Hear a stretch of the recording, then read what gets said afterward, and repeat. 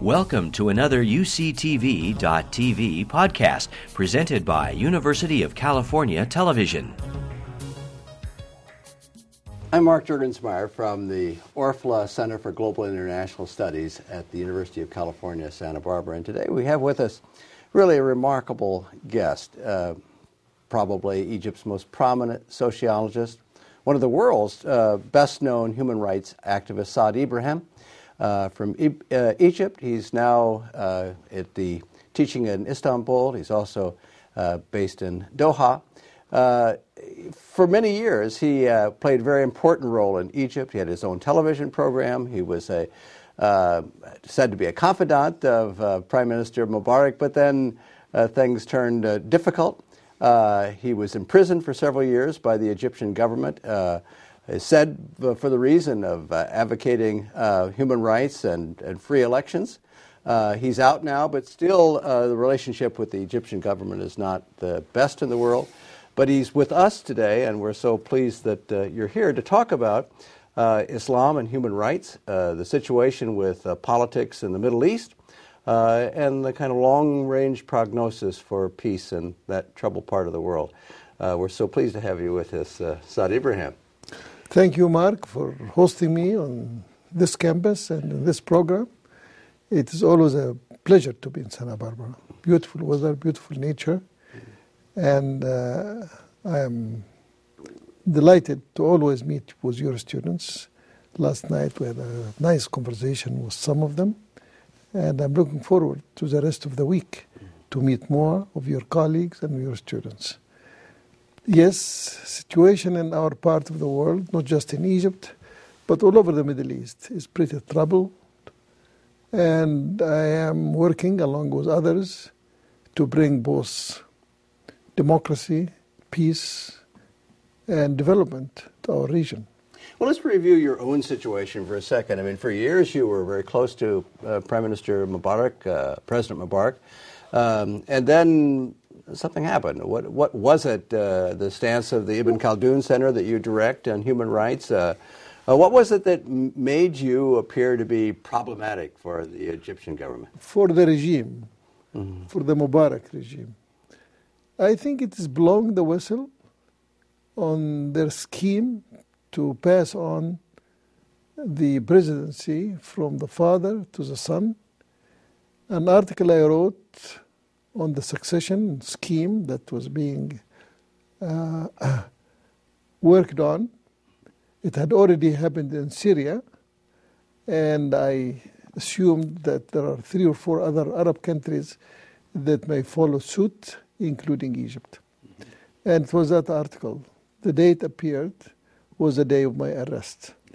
So this is probably the most immediate cause for falling out from the regime's grace. The family considered me as a friend. So to talk about that was considered a betrayal of the family, betrayal of friendship. The First Lady, that's Mrs. Mubarak, was my student. She did her master's with me. The 2 children, including the heir apparent or the successor to be, also took courses with me. They were not as full-time students with me as their mother, but they took courses with me. So I knew the family fairly well. I knew the President Mubarak, fairly well. And he called on me several times, both as a vice president and as a president. And I gave him my counsel to the best of my ability. However, when it comes to issues that concern the country, it goes beyond personal friendship and personal relations. So I have to speak my mind. I have to, as an intellectual, I have to debate issues in as objective a manner as possible. That did not suit them very well. Now, I know that many of us know of your case because of the international outcry at the time. The New York Times especially picked up the cause of freeing you from imprisonment. I know there was a cover story in the New York Times Magazine. And eventually, it appears that international pressure seemed to have worked. But what were there was actually court trials, and what were the charges that were levied against you? And then tell us a little bit about there were several charges. And as it will turn out, the High Court, after 3 trials, will throw them all out and will exonerate me and my colleagues. Because, by the way, I was not the only one imprisoned. Everybody in my center, my research center, my think tank, called the Ibn Khaldun Center for Development Studies, were actually arrested and also thrown in detention and ultimately tried and sentenced to prison along with me. I was, of course, the main defendant, and they were all considered to be co-defendants. They got anywhere from a year to 3 years, but I got 7 years. Now, the charges ranged from defaming the good name of Egypt to receiving funding from foreign organizations without authorization from the you government. received grants from abroad, is that? Yes, it was from the European Union. I see. To questions of treason, questions of talking to quote-unquote foreign enemies, publicizing or opening up subjects such as minority rights, human rights, as if the country does not respect these rights, and that's considered also to be an act of an offensive act as far as the Egyptian government is concerned. So there was a range of these charges, and in 2 trials I was found guilty. I was convicted to 7 years until I got to the High Court, which is the only independent court in Egypt, because its judges are not chosen by the president or by the Minister of Justice, but by their own colleagues, their own peers. So they are selected by appellate judges in a General Assembly by secret balloting. And that court is known since 1923, for over 80 years, to be the only independent court in Egypt. But by the time you get there, it can take anywhere from 3 to 7 years. And in your case, it took 3 years. It took 3 years. And so it was actually the High Court that it was. made the determination. Yes. What the international pressure did was basically to make the human rights issue high profile in Egypt and in the region. Now, I know that the prison term was not very comfortable in your case. I noticed you walk with a limp. What happened? Well, they used Chinese methods of torture. They knew that a prominent public figure like myself would probably be visited by the International Red Cross, by Amnesty, by the Human Rights Watch, and so on. So they tried, in their method of torture during the interrogation, not to leave any visible marks on my body. So they used this water dripping method and sleep deprivation, in my case, for 45 days. Come on. And that caused me serious strokes that nearly paralyzed me. So by the time I got out of prison, I was in a wheelchair. I could not walk. And I could not hold anything. And it took nearly 3 years of surgeries, of physical therapy, until I regained some of my health. Well, even ability now you to walk I noticed, with difficulty. With difficulty, Right. Clearly this was meant to intimidate not only you, but your center and anyone who wanted to speak out. Has that been successful? Or is this? No, it hasn't. It worked for about 2 years.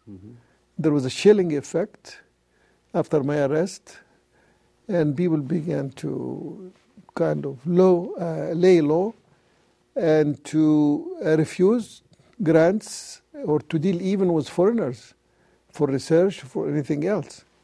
Until I was acquitted. My acquittal revived the whole NGO community, the whole civil society community in Egypt, and more people began to challenge the regime. One of them became also internationally well known, and that is Ayman Noor, who established an independent party and challenged the ruling party, and in fact ran against President Mubarak Right. in 2005, and he was, out of 10 candidates, he was the second highest vote getters, and he's now in prison. So Mubarak also imprisoned him. Right. So yes, there are people who are speaking And out, you but they once get a- punished. And you, once again, I'm told, are threatened with imprisonment. What is your current situation? My current situation is that the regime felt defeated when the High Court acquitted me. So since 2003, the date of the acquittal, they have been accumulating evidence against me, or at least what they think is evidence against me, to put me back in prison. And they got their chance in the summer of 2004 when I met with President Bush in Prague in a conference for dissidents from all over the world, and he dropped in and met with some of us one-on-one after he made his speech. When the news reached Egypt, Mubarak just hit the ceiling. Because he thought you were negotiating with Bush. Regime change, yes, yes. And how dare a quote-unquote normal citizen meets with the head of a state. He thinks that only heads of state should meet each other. So for him, that was considered to be part of a regime change conspiracy. Well, what did he think you were trying to do with Change the Bush? regime, yes, yes. And he thought you had that... they used certain terms like Karzai. Here is a new Karzai, Saad Ibrahim, like the guy in Afghanistan, the president of Afghanistan. And of course, none of that was the case. I mean, President Bush was just basically curious of what's going on in the region and wanted to hear an independent view and wanted to assure me that he's still loyal to the democracy promotion, which I had doubted in one of my weekly columns, that he's serious, and apparently he got that column translated. So he wanted to assure me that he's still very loyal and still very serious about democracy promotion. I want to ask you about that, about how you feel about the American role in Egypt. But before I ask you about that, let me just finish up your current situation now. So can you go back to Egypt freely? So what Mubarak did after this meeting with Bush, which was in June, early June, on June 5th, 2007, is that he apparently got members of his own political party to file legal cases or litigations against me. So once again, now you have a barrage There are of legal 21 cases. pending cases. If convicted in all of them, I will be serving about 60 years in prison. And are they the same kind of charges? Of, Yeah, same old charges plus few more, new ones. And my lawyers and my family and my university, the American University in Cairo, they all advised me to stay out of the country until something So you're a happens. man without a country? I am stateless for the time being, but luckily I got asylum in several countries, offered me asylum. One of them was Qatar, the state of Qatar, and another is Turkey, Romania, Italy. And I'm welcomed always in the state of Santa Barbara. Yes, of course. Santa Barbara always welcomes you. But in the meantime, your wife and your family... Still in Egypt. They're still in Egypt. Yes. They come and see me when I'm close physically to the country. And they are coming actually this week to see me in Bloomington, Indiana, where the wife of my family still lives there. She is an American, my wife, Barbara. And her family lives in Bloomington, Indiana. And her mother is celebrating her 85th birthday. Oh, nice. But let me get this straight. Your wife, who's an American, she is allowed to live in Egypt, and you, the Egyptian, have to come to places like America. Isn't that ironic? It really is one of those ironies of the globalized but screwed up world of the 21st century. Well, this can't go on forever. I mean, when will you be allowed to return to Egypt? Well, I'm hoping that either these cases, actually 3 of them have been ruled on in my favor. So even the courts did not see that the charges are supported enough or serious enough. So the trials they- can go on in your absence, and maybe. Well, they do. They have so far, and I'm hoping that either Mubarak will step down, or will pass away, or I will pass away. One of us.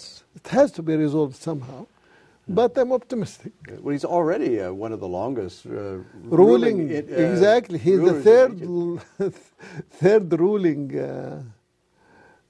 figure in Egyptian history. Yeah. 6,000 years of Egyptian history. After whom?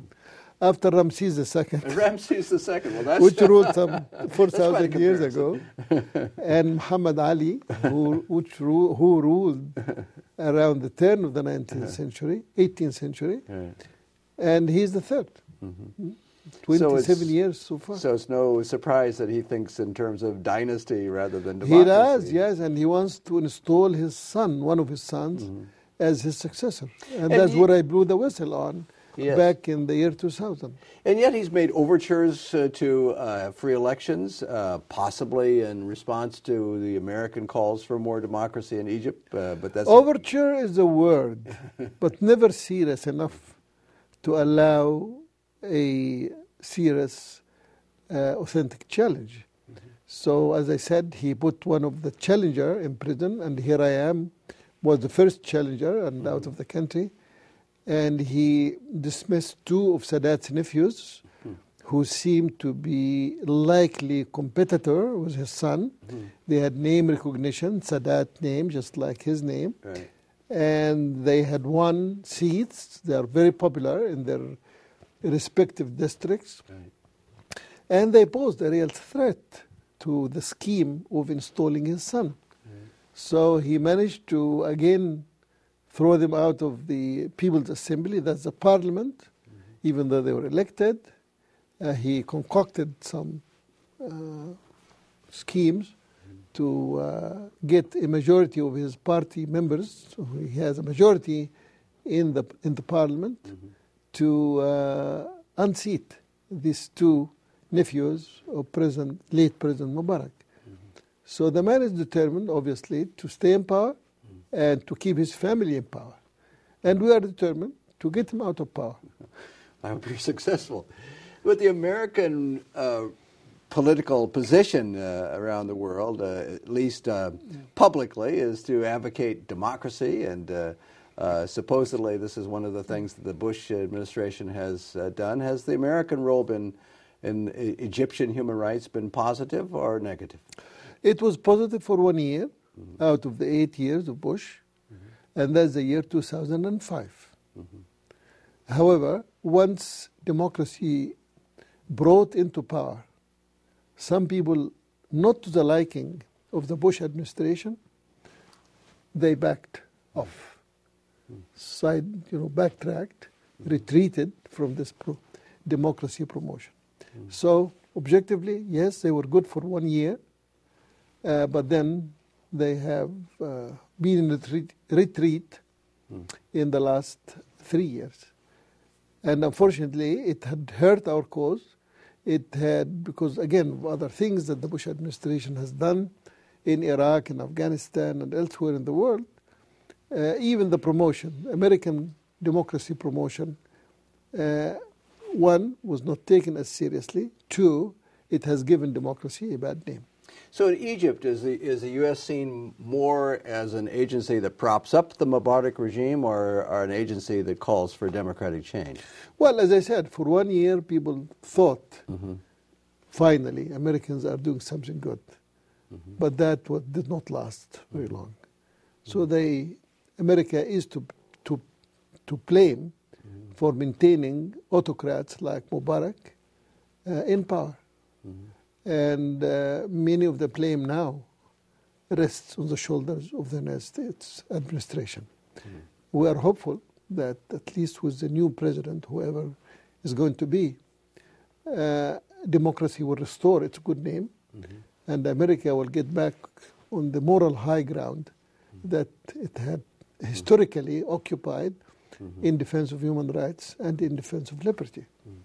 You know, throughout the region, the Middle East, the U.S. has, seems to, under the Bush administration, had adopted a position of not talking with enemies are terrorists, those people that and groups that it feels is not supporting the democratic process, whether it's Ahmadinejad in Iran or the Hamas leaders. I take it that you don't think this is a good position to take? No, even though I disagree with many of these figures, like Ahmadinejad and with the leaders of Hamas, as a democracy advocate, as a human rights activist, I am of the opinion that you should talk to every party in a conflict. You do not talk to friends. With friends, you don't need to negotiate. It is with adversaries, with opponents, with enemies, that if you want to engage without a war, you must talk to them. So I'm of the opinion that, yes, we should talk to everyone who's willing to talk, and we can lay down our conditions, our point of view, our demands, and they can do the same, and we can see if there is any common ground that could be reached. One of the fears, I think, in the back of the minds, certainly of many Americans and probably many policymakers, is that this openness to some of these more strident groups may be in some way bad for Israel, or giving a support for the enemies of Israel. As you see the Middle East, and you know at what time, during the time of the '67 war, the Arab states really vowed to destroy and dismantle the state of Israel. Have we passed that in history? Is there, at this point in history, do you think there is a genuine possibility of a threat to the existence of the state of Israel? Or can we simply assume that there is that kind of tacit support from the Arab states? How much of a real factor do you think this issue is? Well, first of all, fragility of the let existence. us correct record. The only two times that threat was pronounced by any public figure was twice. Once back in 1947, and the second time, even before the official birth of Israel, by one of the demagogic leaders who never really was able to even hurt Israel. Who is that? And somebody by the name of Shuqairi. He was a Palestinian demagogue. The second is Ahmadinejad of Iran. These are the only two times that this threat was ever issued. No responsible Arab leader had ever used that kind of language or that kind of threat. So that's one, just to correct the record. Two is that we are past the time where a whole state could be dismantled. You are in global studies, you are an international relation expert. You know that the world states do not just wither away like that. And if they do, it is usually they collapse from within, as happened with the Soviet Union or many of the regimes in Eastern Europe. Three is that since President Sadat initiated peace with Israel back in 1977, that's nearly 30 years ago, 31 years ago, the state of Israel is guaranteed by the largest Arab state, which is Egypt. No Arab state will go to war with Israel without support from Egypt. Individual groups may do that, like guerrilla groups, social movements and so on, but states, no. That is behind our back. Fourthly, people who were considered terrorists at one time turned out to be statesmen at another time. Take two examples, which I told one of your classes recently. Many people did not know that back in 1947, a public figure, a Jewish public figure by the name of Menachem Begin, who later on became prime minister. But in 1947, he was convicted by a British court, which was still the mandatory authority in Palestine, of being a terrorist for blowing up the King David Hotel in Jerusalem. Against the British. Yeah, the British was the ruling authority in Palestine. Same thing happened with Sadat. He was convicted also as a terrorist by Egyptian courts for having assassinated one of our public figures in Egypt. So here are two convicted terrorists, Menachem Begin and Sadat, in the 40s. They lived to the 70s. 30 years later, they both received a Nobel Prize for Peace. So the idea of who's a terrorist and who's not, a terrorist from one point of view is a freedom fighter from another point of view. So we have to withhold these kind of wild value judgments or unqualified value judgments until all the evidence are in. But isn't the Egyptian government, in fact, rather suspicious of Hamas? I mean, after all, there are kind of Muslim Brotherhood ties across the border between the Muslim Brotherhood, which is not one of the great supporters of Mubarak, and Hamas. And when the gates were open, or when there was a hole in the fence, and all of these Palestinians from Gaza began to flood into Egypt, didn't Egypt immediately turn them back and seal up the border again? It's all true. But Mubarak is suspicious of everybody. He's suspicious of me. That's why I'm outside the country. You don't take leader suspicions to a grain of salt and to say Egypt. No, Mubarak is suspicious of everybody. So is every autocratic ruler. So is Mugabe of Zimbabwe. So is Gaddafi of Libya. So is Assad of Syria. Every autocratic leader in Middle East, in the Arab world, in Africa, in the third world generally, is very suspicious of everybody because he is not legitimate enough. He is not confident enough of his power, so he suspects behind every tree there is a conspiracy of some sort. But to get back to the Palestinian incident, which you referred to, again, to correct the record, this is Gaza, which had been under siege for the last 2 years, from the time that Hamas was elected to power in February 2006. From that time on, the West, the United States, Israel, laid siege to the whole Gaza Strip, which is highly populated in a very small area. And the population, about 2 million Palestinians living in something like the county where this university is in, just could not continue to survive. They had to break out of that iron cage around them. So they did toward the Egyptian borders 2 months ago. And for 3 or 4 days, they were able to at least buy some food and some medicine and clothes and all kind of things. And then the Egyptian authority began to feel uneasy about the flow of these kind of refugees or fugitives from Gaza. So they drove them back and sealed the border again. But the situation could explode again. This has nothing to do with Hamas. It has to do with the people. People who are in desperate need for basics of life will seek to find those basics of life in any way, in any place. And it could be next time, it could be toward Israel itself. So the problem has to be resolved in a more humane and equitable manner. It could not be resolved by just military siege or police action or security measures alone. Well, but you raised the larger issue. We're now in the United States moving towards an election, and as some of our candidates remind us, the one name that's not going to be on the ballot is George Bush. There's going to be a regime change of some sort in the United States soon. That might be a moment for rethinking America's position in the Middle East. It might also be a moment for a change in policy in the Middle East. And particularly with regard to Israel and Palestine, what do you think what should be the first issues on the agenda to try to jumpstart a real peace process?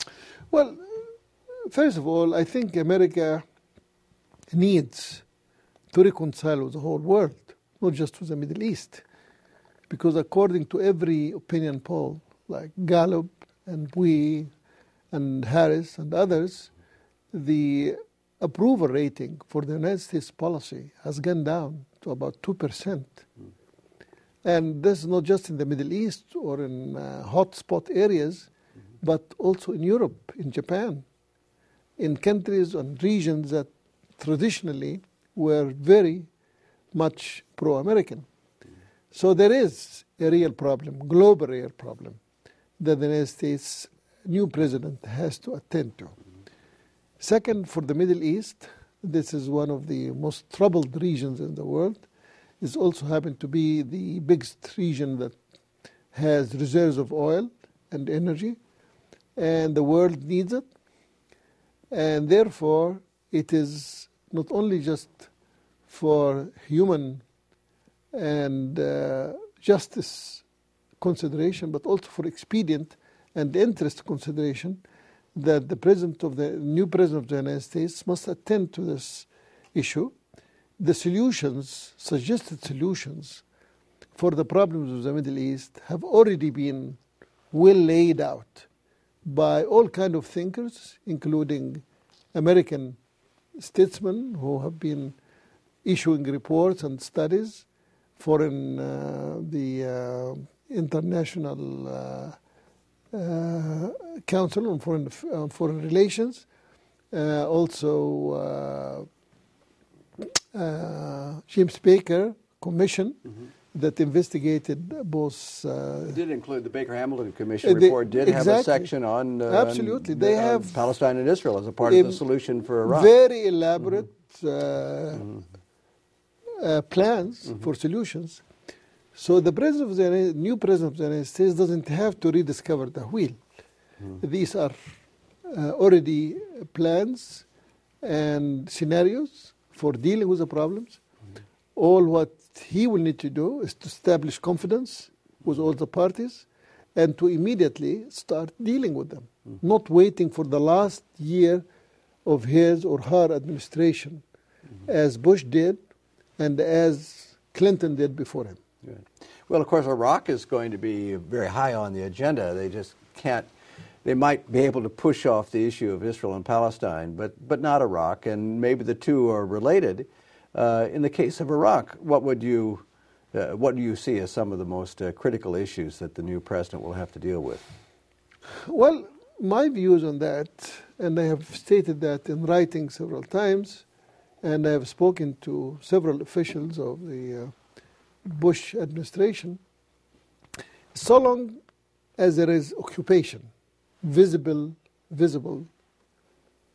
presence of occupation, there will always be resistance, even if the occupiers are angels. Occupation means a resistance everywhere in the world. And you just imagine yourself as Americans, if your country is occupied, even by, as I said, by good guys who are coming with all kind of goodwill, you will resist. After a while, you will resist. I've been to Baghdad. I know what it feels like to go through those checkpoints and see the American soldiers checking you and shouting at you in English. Right, yes. So long as the occupation forces, there will be violence and there will be resistance. So the first order is to withdraw American forces from the major population centers, from Baghdad, from Basra, from Mosul, to probably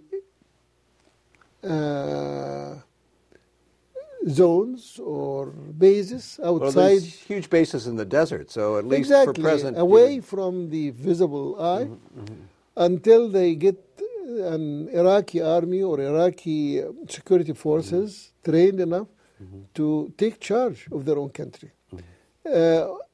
Invariably or alternatively, they could withdraw to Kuwait or to Kurdistan in the north. These are areas that are traditionally very friendly to the United States, and they feel that the Americans are liberators, not occupiers. Well, in these kind of countries, keep your forces there, and they will still be within minutes of deployment by Air Force or by rapid deployment. And should the need arise for intervention, they will be ready.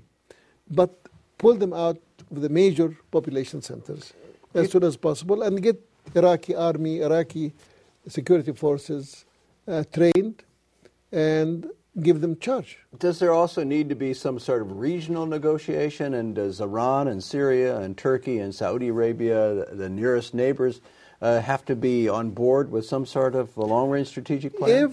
If you can get them on board, that's fine. But the least you can do is to neutralize them. Well, they all have different interests, and they of all course they distrust do, each other. and they all of them, all of these names that you mentioned, Syria, Saudi Arabia, Iran, did not have an interest in seeing democratic Iraq to start with. The only neighbors that could have lived with a democratic Iraq would be Turkey and Kuwait, because both countries have democratically elected governments, so democracy does not threaten them. But the regime in Syria and Saudi Arabia and in Iran definitely are threatened by a successful democratic Iraq. And that's why they have undermined any stability scheme or any democratization scheme for Iraq.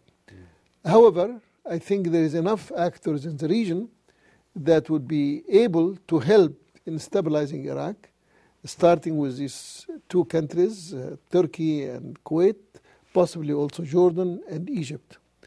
For a variety of reasons, these countries probably could come on board and could help. But ultimately, I think it should be an international responsibility, a UN responsibility, an interim administration by the UN, as they did in Kosovo, as they did in Bosnia and Herzegovina at one time. I think that probably would be the ideal solution. Does the U.S. need to do something dramatic to kind of open up areas, lines of reconciliation under a new president that could dramatically transform the image of America's role in the world or the way in which it sees itself in the community of nations? Or is it simply a matter of having a new face and some changed policies? Mark, I think you are raising a very important question, and I'm glad you did, because even in a region like the Middle East, as much as people detest American foreign policy, yet they have a lot of goodwill toward the American people. What is the proof of that? The proof of that is the following. Until 2 years ago, until 3-4 years ago, until, let's say, 9/11, until September 2003, there were only 2 American universities in the region. The American University in Beirut, AUB, and the American University in Cairo, AUC. Today, there are 8 American universities in the region. They all began in the last 5 years. What does this tell us? It tells us that the good things about America, like higher education, like good business, like technology, is welcomed everywhere in the world, including the Arab world, including the Middle East. And these are the big selling points of America as a country, America as a culture, America as a vision. And I think a new president of the United States must capitalize on that and must try to reconcile. And I have said in different occasions recently that the new president of the United States must address the world and follow probably the example of Nelson Mandela.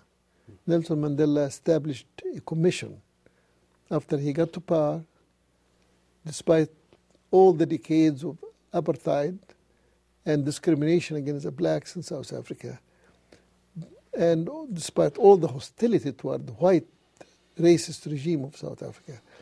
Yet Mandela, in victory, rose up to the occasion and established this commission that was called and had become a classic example of reconciliation, Truth and Reconciliation Commission.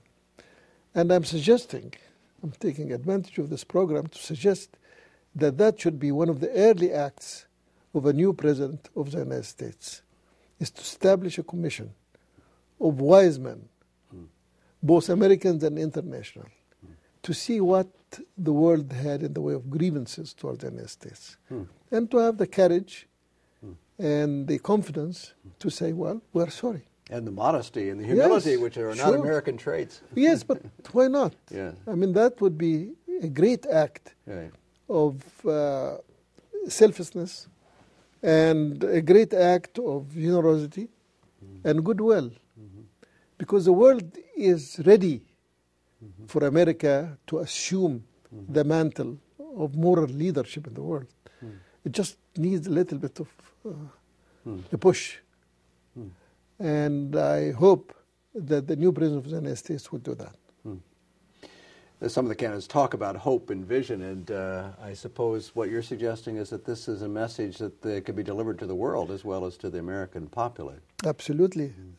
It is a must.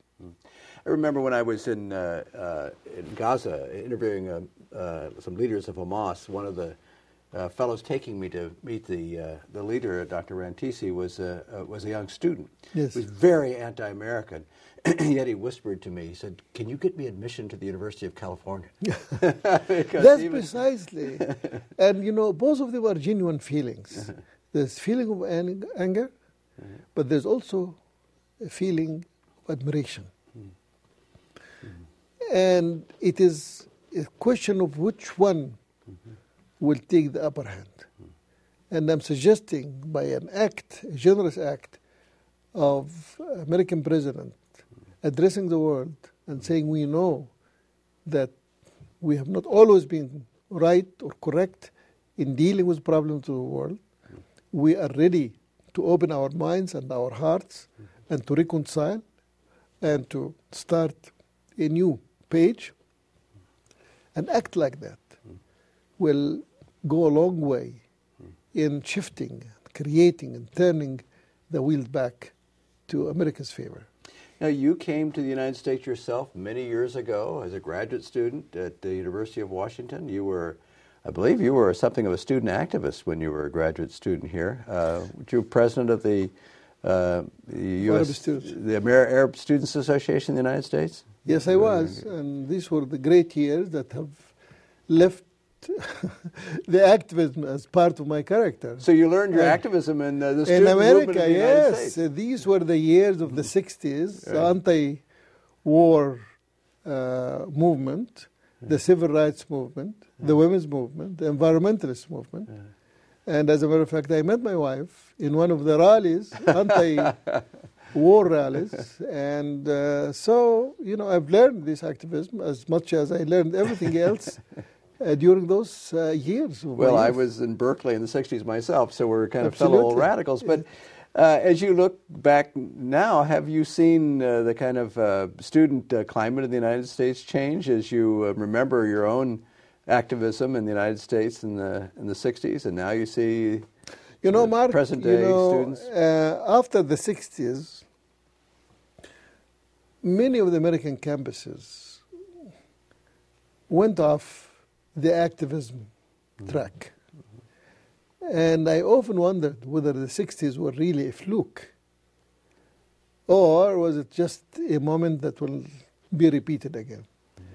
I'm happy to say I have lived long enough to see it being repeated now, with millions of young people flocking into the American election campaign in 2007, 2008.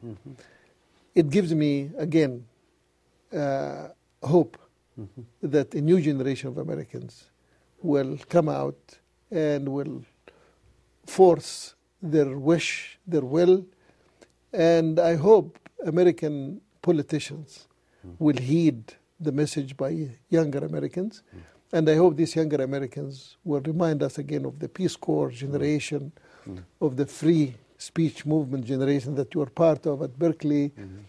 These are the America that the world looks at with great admiration. Well, last night you met some of our students who were interested in issues in Darfur and Sudan, who were protesting the Chinese situation in Tibet, who were concerned about human rights issues around the world. Do these people remind you of this earlier generation, or do you think it's a more domesticated version? No, very much so. I was very impressed, and I left the students last night with renewed hope in America, with this kind of young generation, very aware, very sensitive, very concerned. They really cared. And it is, again, almost something that I have missed for the interim 30 years between the 60s and now. You're saying autocrats are threatened by human rights activists. As you look at now, not just the Middle East or Egypt, but around the world, you can see countries like China that seem to bristle over the power of the activism of the support for human rights in Tibet. Is this a misplaced fear, or do you think that human rights activists really do have even more power than they think they have? You keep on talking about yourself as simply a modest professor who shouldn't be threatening the Mubarak regime, but in another sense, aren't you very threatening? When it is repeated to you that you are a threat, you begin to believe it. But I think there is a serious concern. I wouldn't say threat to China, but a concern, and the leadership should be concerned. There are three or four issues that China has to deal with. Given their economic preeminence in the world today, and given their growing power, they should not deny any group inside China, any ethnic group. And they have the Tibetan, the people of Tibet, and also a Muslim minority in Western China. These two communities have legitimate demands, not for separation from China, but for autonomy, for respect of their own culture and their own way of life. And it will not hurt China, huge, over 1 billion population country, to grant these groups their autonomous and their human and political rights. So that is something that I hope for. And I'm glad that the Olympics, which will take place in a few weeks from now, were an occasion to highlight some of the grievances of some of these communities. And even the Dalai Lama said that he does not want Tibet to separate from China. And he actually supports the Olympics. But he's also appealing to the Chinese leadership to start a dialogue. And this is a kind of spirit that I have myself and that I address every government in the world.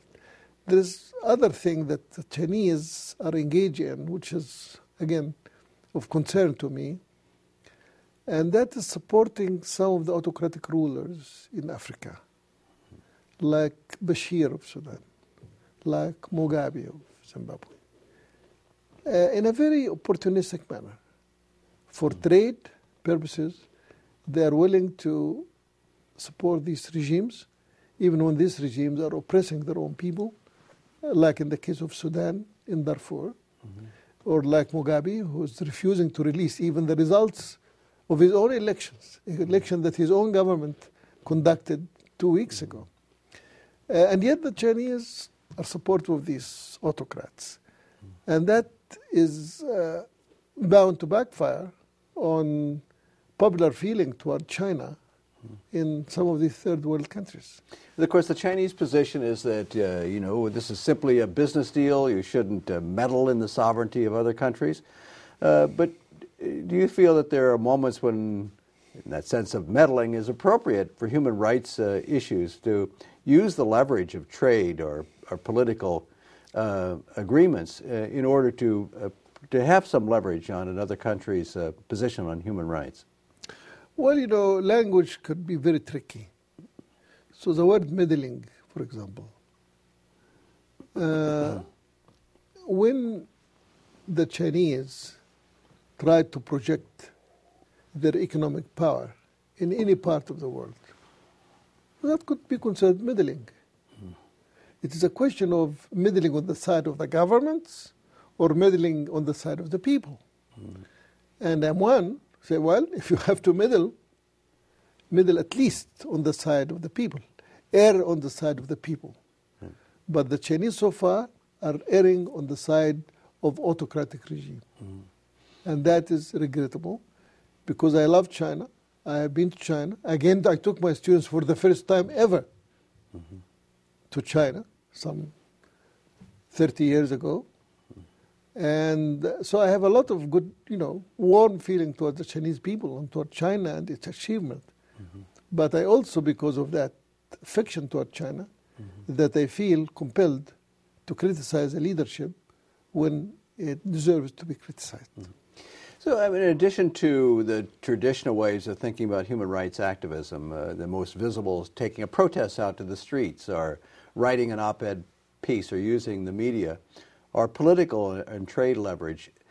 Does the internet now and World Wide Web provide whole new resources for mobilization, for critique, for connections among activisms that didn't exist before? Absolutely. Let me give you an example. Last week, on April 6th, there was a nationwide strike in Egypt that was triggered by one girl called Isra, using this new technology, cell messages and blogs. And she managed, of course, obviously the atmosphere was ripe, and that's why there was a massive response to her call in protesting and striking against the Mubarak regime, both for the inflation that people are now beginning to feel, especially the poor, but also because of the human rights violations that have become rampant in recent months. And this is just one girl. And she is representative of a whole generation that is using this new technology. And it's hard for governments to control the internet. And exactly. And it's very hard, even though they have arrested some of them, including she. But, you arrest one, there will always be 10 appearing the following day. You arrest 10, there will be 100. This is a movement that could not be quelled. And the only way you can deal with it is to listen and to respond constructively, not by using this kind of heavy-handed pressure tactics. As you look at the future of human rights activism around the world, are you optimistic? I mean, it was said that no time in history have been more people enslaved, and no time in history has human rights been such a contested issue. What's your feeling about the future? Mark, as an activist, you cannot afford but be optimistic. If you are not optimistic, you have no business being an activist. Because activism, by definition, is one, a deep belief in change. Two, is that you, as an activist, could be part of that change. And with these two elements in the definition of activism, you got to be optimistic. And I have every reason to be optimistic. I have seen things changing around me, not always to my liking, but enough to my liking to keep me going. So despite all the miserable situation that I was in several times, and the unpleasant situation I'm in right now, living in exile, away from my family, from my students, from my center, yet a sense of optimism never leaves me. I see people like yourself engaging me, inviting me, welcoming me, and this is happening everywhere, except in my own country. So it makes up for the ingratitude that the Mubarak regime had toward me. But nevertheless, as I said, there's enough to be optimistic about. Even you take the issue of human rights. At no time in history did more people enjoy more democracy than now. At no time in history were people better fed than they are now. I think the difference is now with every human rights violation, with every famine or near famine or shortages, the world becomes aware of it because of the new media, because of the internet, because of CNN. So it is really more knowledge of the problems than a real increase in the absolute size or intensity of those problems. At least that's the way I look at it. Sadruddin, you've been a hero to human rights activists around the world, and today I think we've understood why. And it's been such a privilege to talk with you, and we've enjoyed so much your presence in Santa Barbara. I hope you'll come again, but I hope someday you'll be able to return once more home again. Well, thank you very much, Mark, and my good wishes, for you and for your students and for the community of Santa Barbara. Thanks for joining us. Thank you. You've been listening to a podcast by University of California Television. For more information about this program or UCTV, visit us online at uctv.tv.